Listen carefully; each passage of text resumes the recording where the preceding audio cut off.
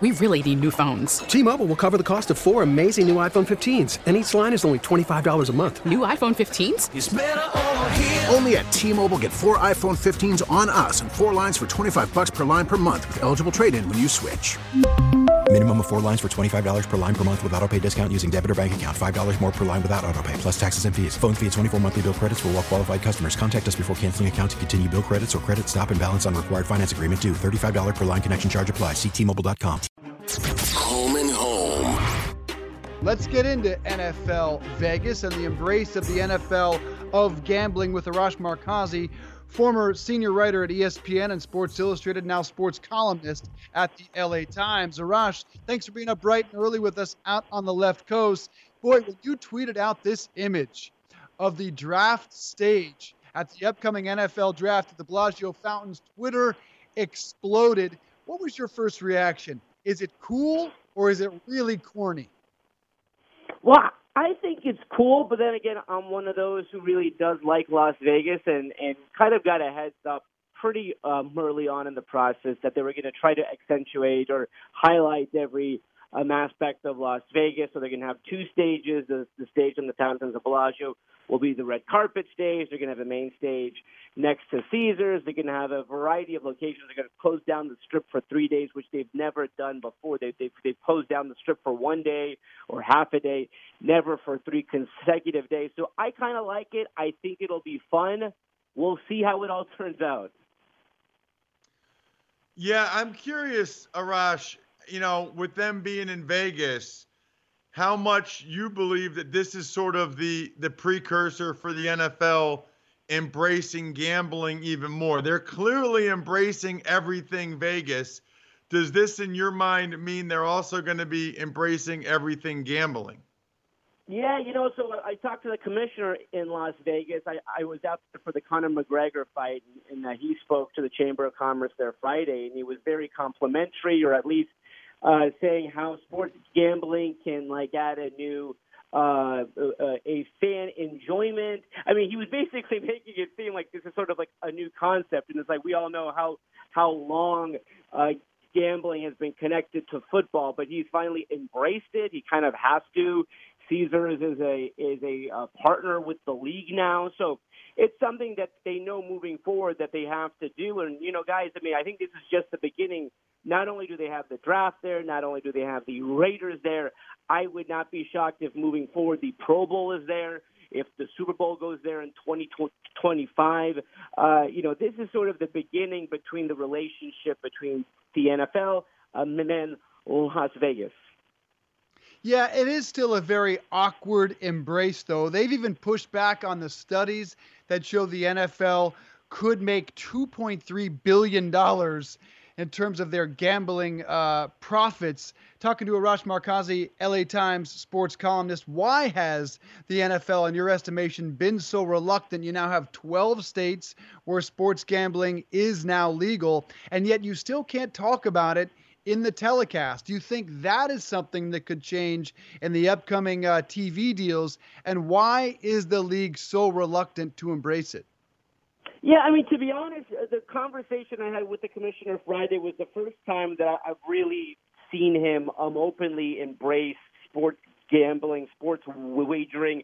I think those days are gone now. I think when you have the NFL draft on the Strip, on the Fountains of Bellagio, next to Caesars Palace, the Raiders are there. They are now officially the Las Vegas Raiders. Those days are gone. So, and by the way, it's been gone for some time. I did a piece recently how you basically, if you go to MetLife Stadium, you can walk across the street and place a bet on the game. So, it was only a matter of time. I do understand the reluctance to embrace it in the past when it wasn't legal outside of Nevada. But now that it is legal, not only is it legal in 12 states, it'll be legal in all 50 states or the majority of the states very soon. And more so than that, it's legal in a state where they have a team there and in a city where they're going to fully embrace it. Again, the draft, I think the Pro Bowl, the Super Bowl, I think all those events will be in Las Vegas in the near future. Arash, I'm curious. You live in LA. You spend a lot of time in Vegas. Which city do you think will have more NFL success? The Vegas Raiders or the LA Chargers and Rams? I don't mean on the field. I mean commercial success, business success for those franchises. I think the Rams will be the most successful team. They're moving into a $5 billion SoFi Stadium. They are becoming the most popular team here in Los Angeles. I think they are, the signature team here in Los Angeles. The issue with the Chargers, I've always felt, was that they did not rebrand. They mistakenly believed that just because they're moving 2 hours up north, that they're going to keep their fans in San Diego. And while maybe a few of them make that commute, the vast majority have not. And so I always felt that if they had a chance in Los Angeles, they should have rebranded. That never made sense to me. The issue that both of them will encounter invariably is that those are big transient towns, big tourist destinations. So already you have a fan base there. Let's just use like the Green Bay Packers or Chicago Bears for like an example. There are so many fans there who have their they watch those games on TV. They go to sports bars, and if you're a Packers fan, for example, and you're looking at the schedule and you're going to make one road trip.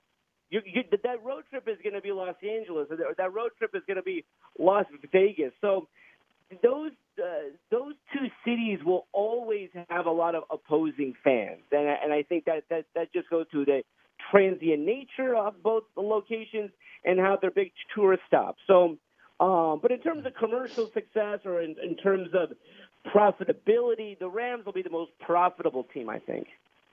Talking to Arash Markazi, LA Times sports columnist. Can the Chargers actually survive there? Can that city support two NFL football teams? And give us a sense of where the NFL ranks for sports fans in Los Angeles. It at least feels opposite coast, like it's well behind the Lakers, now the Clippers, probably at least USC football as well. Where does it rank? It's hard. So here's the thing, and a lot of people forget this, and I think this comes with the arrogance maybe of the National Football League.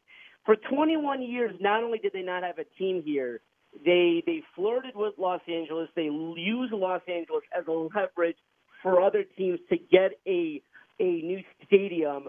So for 21 years, they didn't have a team here. They didn't hold a preseason game here. They didn't hold training camp here. They had nothing to do with Los Angeles, and they plopped two teams here that were not very good, and they expected Los Angeles to embrace both teams.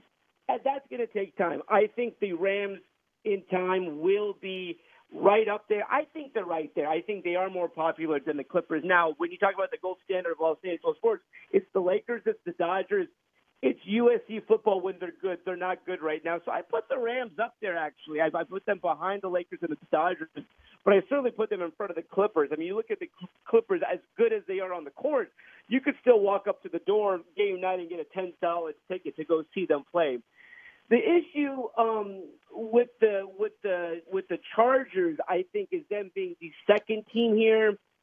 So you do have to see, okay, what is profitable? Like what makes commercial success? Because their lease agreement at SoFi Stadium is actually fantastic in terms of what they get to keep. Now, if they were to move somewhere else, what other stadium are they going to move into that's going to give them that ability to kind of get those number of suites, club seats? Well, you have to realize that they're moving into a $5 billion stadium that like outside of, the league mandated, what they're contributing, they're not really paying a ton for this thing, but they're getting all the game day in terms of tickets and concessions and things like that. So, by the way, like the idea that they moved to London, I mean, they would fall well below every soccer team that they have in London if they moved there, and it would be the same thing. I mean, I've been to those teams in London. I mean, a Chargers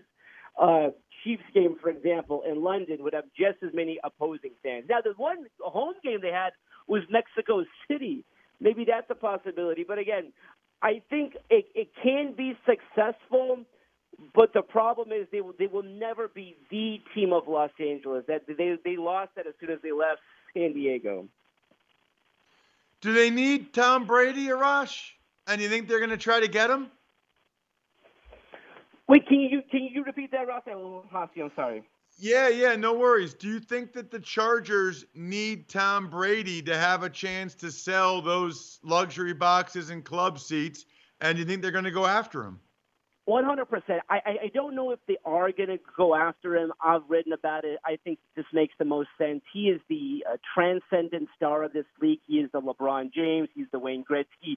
He's the number one guy who could move the needle. There's no one else that they could sign that could sell jerseys, PSL, club seats, you name it, the way Tom Brady could. And Fanatics, that fan site where you could purchase jerseys and whatnot, they gave me an amazing stat. On Cyber Monday, in Black Friday, more Tom Brady jerseys were sold in Los Angeles than in New England. Now, maybe that has to do with there's a lot of transplants here or whatnot, but there's no one who would move the needle the way Tom Brady would. So if they're going to move past Phillip and if he's no longer going to be the quarterback, they need to go after Tom Brady, and it's not just because of on the field. When I've mentioned this in the past, people have said, why would they go from a 38-year-old quarterback to it has nothing to do with on the field. This is not about them being a Super Bowl team, although I think he would help them to that point. This is about them moving the needle here in Los Angeles, which they have not done yet. Nobody could move the needle like Tom Brady if he were with the LA Chargers next season. Arash Markazi, great to have you on the program. Really appreciate you getting up early for us. Great insights. Thank you. My pleasure. Thanks for having me.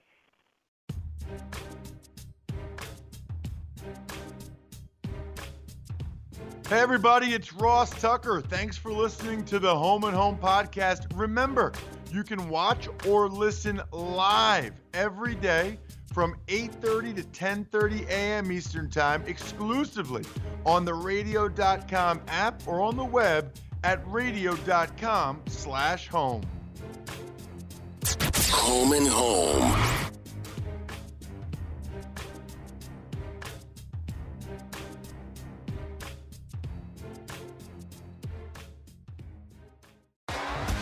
T-Mobile has invested billions to light up America's largest 5G network, from big cities to small towns, including right here in yours. And great coverage is just the beginning. Right now, families and small businesses can save up to 20% versus AT&T and Verizon when they switch. Visit your local T-Mobile store today.